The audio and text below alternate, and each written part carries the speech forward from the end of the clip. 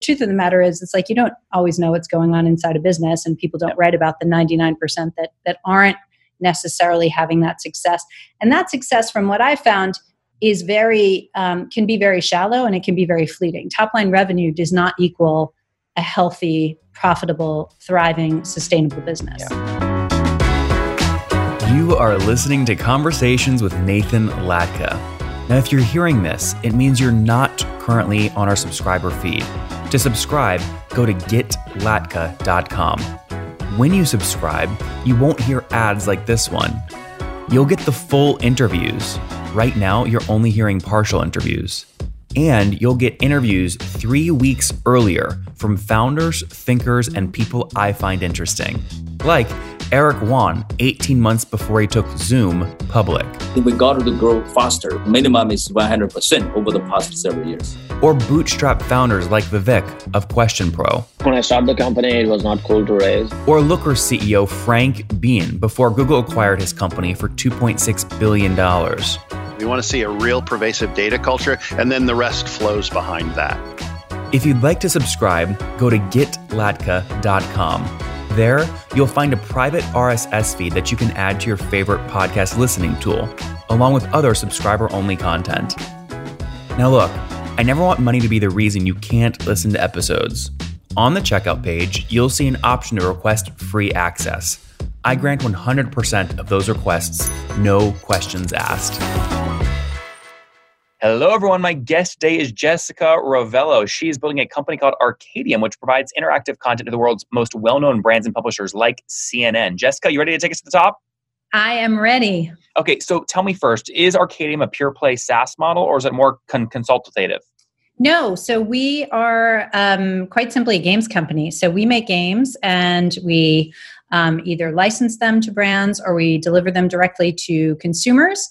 And those consumers either pay us for them through things like the App Store, or they are monetized through advertising. Okay, great. Now, when did you find the company? What year? 2001. So it's been quite a long time. 2001. Now, I want to get into the backstory here because you raised capital, then bought out your investors. So I want to get into that because it's actually becoming a trend right now. So 2001, you launched the company. Is it a trend? Oh my goodness. There's more people doing this. So that's why I said yes when your folks said, hey, you should have Jessica on. I said, okay, I'll have her on. So you launched the company in 2001. Now, do you remember what first year revenue was? Oh, it was zero. I mean, we didn't have revenue for the first 3 years, I would say. Okay. First 2 to 3 years, no revenue. No revenue. And then when it was probably in the third or fourth year that we actually started making revenue. And then it scaled fairly quickly. Probably the first year that we were had revenue, we probably did about 600,000. Okay. And what was that revenue? Basically advertising? No, back then, I mean, we had a slightly different model back then. So we were still making games, but we were licensing them more and directly to large brands. Okay. So that was pure licensing revenue at the time. Okay. And then, so fast forward, so 2004, call it $600,000 in total sales. What'd you scale to up in 2010? Oh boy. Do you remember? I would say by 2010, we were probably 6 million. 6. Yeah. Sounds about right. I'd have to go back and look to get you, That's okay. Numbers, but same model, licensing? Yeah, primarily the same model. I mean, by 2010, our industry had changed pretty significantly. So when we started the business, social gaming was not a thing. And then that took off. And then, the iPhone didn't exist when we started the business. And then that started taking off. So definitely shifts in how we earned revenue. But it was all, through the whole 18-year history, it had something to do with games, whether that be multiplayer games like poker or single-player games. So I wanted 2010 as a beachhead because then in 2013 is when you raised the $5 million from Edison. So explain the dynamics around that. Start with what scale you were at. So were you at about 10, 11, 12 million in ARR? Yeah, we were probably around somewhere between 10 or 12 at that time, I would say. And, it was more kind of I think there were two dynamics at play. One was what was going on in our industry, what we were seeing in our industry. And at that time, if you can kind of remember back then, it was like, at least in the gaming sector, Words with Friends was really starting to take Zynga. off. Farmville was a huge hit, and there was a lot of consolidation going on in our industry. A lot of people were gobbling up game companies. And so that was kind of the first time, we had been through multiple cycles. We'd probably been through 2 cycles at that point. That was the first time when we ever really considered, because we were getting a lot of inbound interest, like, are we interested in selling? Are we interested in doing something? And the gaming industry is like many media industries, is very hit driven. Mm-hmm. And what a lot of people who play games don't realize is it's really expensive. They think it's just some guy in their basement who's coding something, games, even casual games that people play on their mobile phones can cost upwards of $1 million for a studio to make, if not more. And so if you have a string of those, and you don't have an out-of-the-box hit, like 99% of them aren't necessarily making their money back. So to do that and be self-funded at the same time can be a very expensive prospect. Mm-hmm. So that was the first time we kind of started looking at, is this something that we should even consider? And that kind of ended up with, we looked at various different options from selling to taking investment. And luckily at that point, we had already built a profitable business that was scaling. And so we were able to take investment on pretty good terms. We took a minority stake in the business. Well, how much did you sell? We sold less than 20%. Okay, that's pretty good. So less than 20%. And how much did you raise? $5 million. Okay, got it. So, you're looking at like a $20 million pre-money, something like that? Yeah, it was somewhere in that range. And I think the other important thing is that, outside of the cycle that the industry was going through was just kind of what we were thinking and feeling as entrepreneurs. And I say this because it kind of influences a lot of my thinking now and a lot of what I believe in as an entrepreneur now. And that was kind of that. I always had this little monkey on my back that if we didn't raise, we wouldn't be a serious business. We wouldn't be a large business. We wouldn't be a player. Jessica, I think you're a player. You check the player. You're good to go on. You're good to go on these. You're a hustler. Yeah, but I think when you're an entrepreneur and you're in tech, you see a lot of unicorns around you, and they get a lot of ink, and a lot of people talk about these high growth, ridiculously scaling businesses. And I think it's very easy to compare yourselves to what you see in the market. And the truth of the matter is, it's like you don't always know what's going on inside a business, and people don't write about the 99% that aren't necessarily having that success.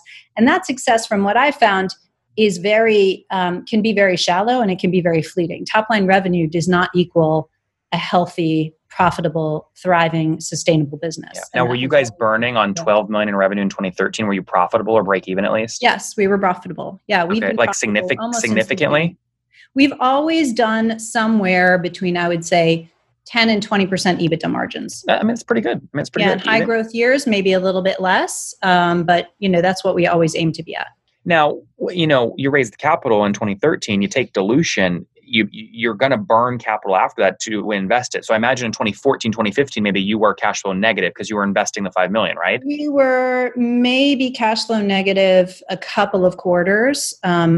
At most, I would say 1 calendar year, but never more than that. So where did you invest that $5? Was it fixed costs or more like variable marketing? Yeah, it was in creating new product for the most part. So, so we were working on games that took longer to make, that had larger teams, that took longer to get to market. Mm-hmm. That was primarily where the investment went, and then, marketing. So let's fast forward now. We've got a good touch point in 2004. We got a touch point in 2013. Take us up to 2018, right? So how many folks are working at the company now today? Oh boy. So as of today, we probably have, we're right around the 100 range, anywhere from 98 to 101, depending on, time of year. And how many engineers? We have about 40 engineers. Okay. And who are the rest? Sales, marketing, people innovation, which is what we call our HR function. We have quality. Are the salespeople, are they on like commission? Are they like a quota structure or no? For sales? Yeah. It is a goal structure. Okay. Yeah. Fair enough. So how many salespeople do you have incentivized by this goal structure? I would say 1, 2, 3. We have 3 who only do sales, and then we have an additional 4 account managers who also do sales. Okay. Yeah. So what does the business now look like today? So last year, were you still selling and licensing games to larger brands? Is that still the product? Yep, that's still the product. I mean, it is a mix between distributing our games through large brands and publishers and distributing them direct to consumer. Okay. But the revenue comes from either via somebody else's website or via our own website, people playing games. Or via Are there any media outlets, because I know this is very in vogue right now, using things that almost feel like a game, which is actually more like a survey where you're capturing, play this game to see if you're like Elon Musk or Tim Cook, right? Yeah. Yeah. I mean, that's not something that we do, but that's something that definitely exists in the market. I think that, that's something that we'll see what the lifespan of that type of gamified data collection is based on how privacy is trending in the United States and certainly abroad. That becomes a more and more difficult thing to be able to monetize. So what product did you create? Like, give us an example. Everyone knows CNN. What do you do for CNN? So for CNN, or for more specifically for somebody like the Washington Post, for example, they all have, in the physical papers that have been around some for hundreds of years, right? They always had a crossword section, and I'm sure you can picture it in your mind, or a Sudoku or a word jumble or something like that. We basically took that concept and brought it into digital in the early 2000s. So a lot of these large news publications, whether it be a CNN or a LA Times or Washington Post, it's something that their readers are used to doing in print or have traditionally done in print. They're not going to create a game studio in-house, right? Yep. They don't have the desire to do that, and they don't have the expertise to do that. And so that's really where they turn to us, and we provide them with kind of a turnkey gaming solution that they put in their game section of their digital property. Yep. Okay, very good. And then last question on 2018, before we talk about how you maneuvered kind of buying out your investors. Yeah. What did you break in 2018 in terms of total top line revenue? 2018, we were in the $15 million, just around 15. Okay. And still about 10 to 20% EBITDA margin? Yep. That's great. Okay. So when did the discussion start festering inside of you and co-founders and early team members that we should maybe buy these guys out? I would say that it was something that took place over time. And I think it was something, again, nothing's ever like black and white. There's nuance to every kind of decision that you make as a business person, as an entrepreneur. So I think two things were happening. I think one, we noticed in us, having been through a real existential crisis in our business, that involved a political situation. We had engineers based in Ukraine. We had to move them due to kind of the political crisis that was going on there. And so in facing that existential crisis as the business, and that was really kind of like a time of reflection, we realized that like, we're not done building this company. We don't feel like we've hit the point of success that we know that we are capable of achieving. And we love the journey that we're on in building this business. So that was kind of point number one, just coming to that realization. I think point number two was just always kind of going in eyes wide open and understanding that when you take investment, your investors expect a return. And if you have not necessarily been upfront with them about your thinking that, and because at the time we didn't even know it in ourselves, this is something we may want to do for the next 20 years.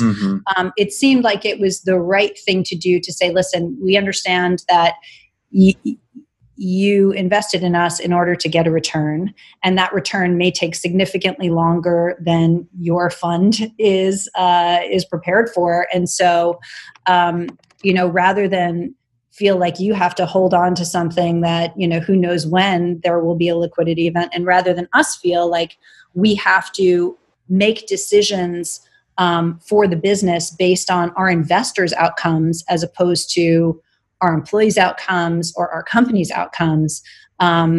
And luckily, we had the ability to do it. It just seemed like the right thing to do. Well, so decode that. Yeah, decode that for me. So, luckily, you said luckily you had the ability to do it. So what does that mean? What did you buy these investors out for? Yeah, well, I mean, I can't tell you specifically what the dollar amount was or how it was financed necessarily. I'll just say that the company is profitable and has been profitable and is healthy. And we were just in a position where we could make them an offer that was palatable, that gave them a return on their investment. So it was whatever the deal was, it was more than $5 million. It was more than they put in. Yeah. Yeah. Did they put in $5 million? Yes, they put in $5 million. Okay. So it was more than $5 million. And was it, I mean, the reason I asked this, there are a lot of CEOs I've had on that have bought out investors, but Gumroad comes to mind, right? There was $7 million put in. I forget the VC, but they bought them out for $1 because the VC wanted the $6.9 million essentially write down because their other portfolio companies performed well. So it was a tax loss. Why weren't you able to get a deal done at like $1?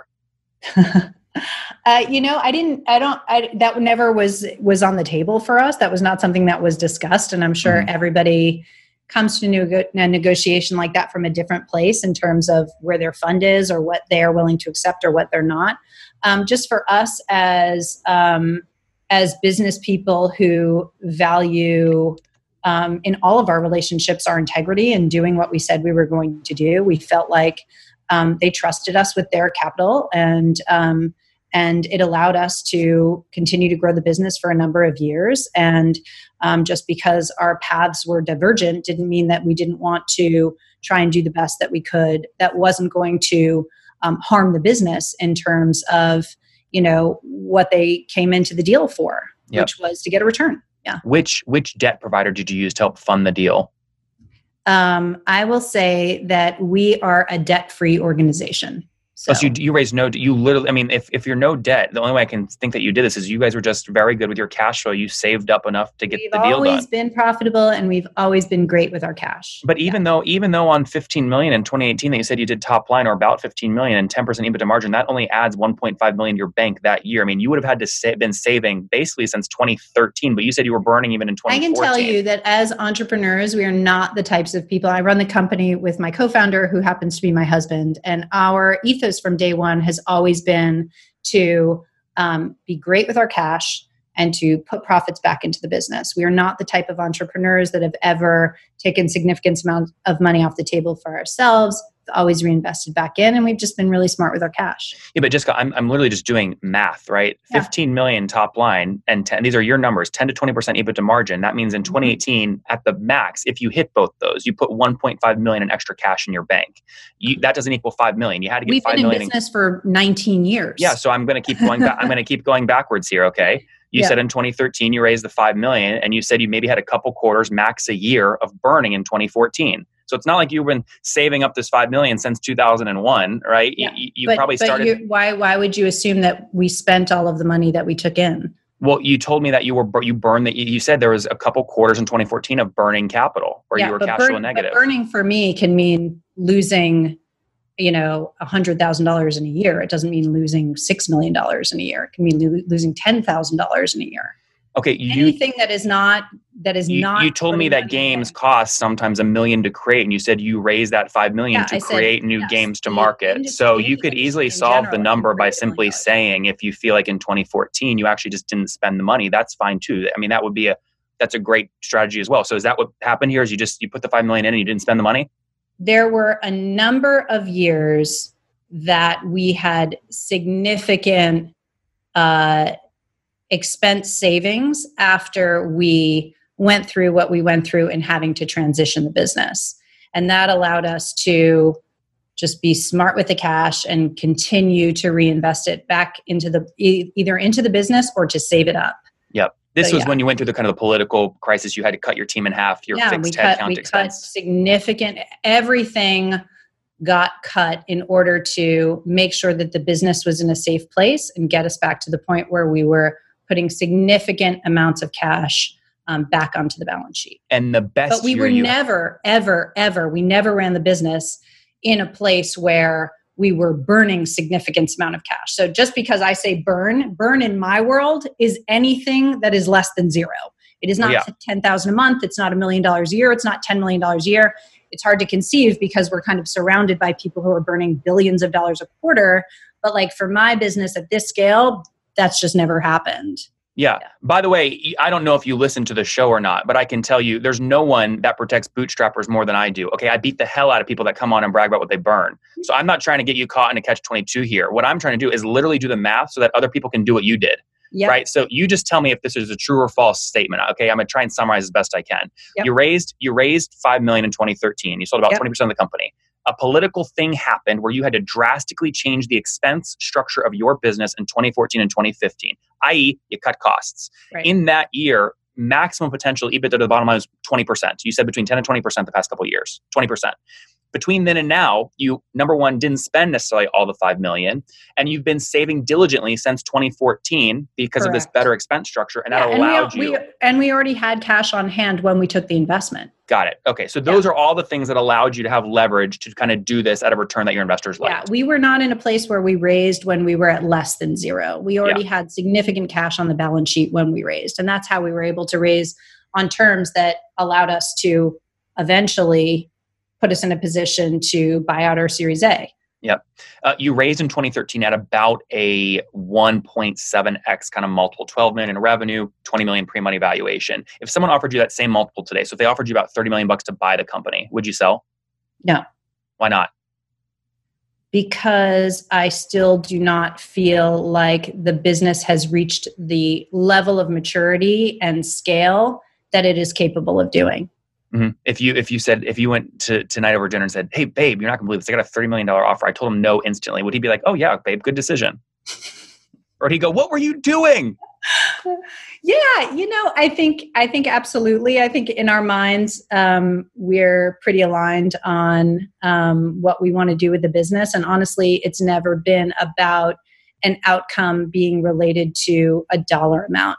The outcome is related to the impact and the achievement that we have inside the business, in the community at large, in what we want to do with our lives. It's really about the journey of building the business as opposed to, sitting on a pile of cash. Guys, there you have it. Arcadium, founded back in 2001, between 2003, no revenue. Then 2004, $600,000 in revenue, mainly from licensing games to large brands. In 2013, revenue hit $12 million, sold about 20% of the company for $5 million, raising $5 million from a VC. Then just quickly realized some changes in the business. They weren't going to deploy that capital like they thought, and ultimately did what I think a good founder would do. You get creative, saved cash, a profitable, growing company. Now today doing about $15 million in top line revenue, still 10 to 20% EBITDA margins, but most importantly, bought back that equity that they sold earlier in an arrangement that worked not only for them, Jessica and her husband and the co-founders, but also for Edison and the investor. Great way to keep control of your destiny and get wealthy and free off cash flow, right, Jessica?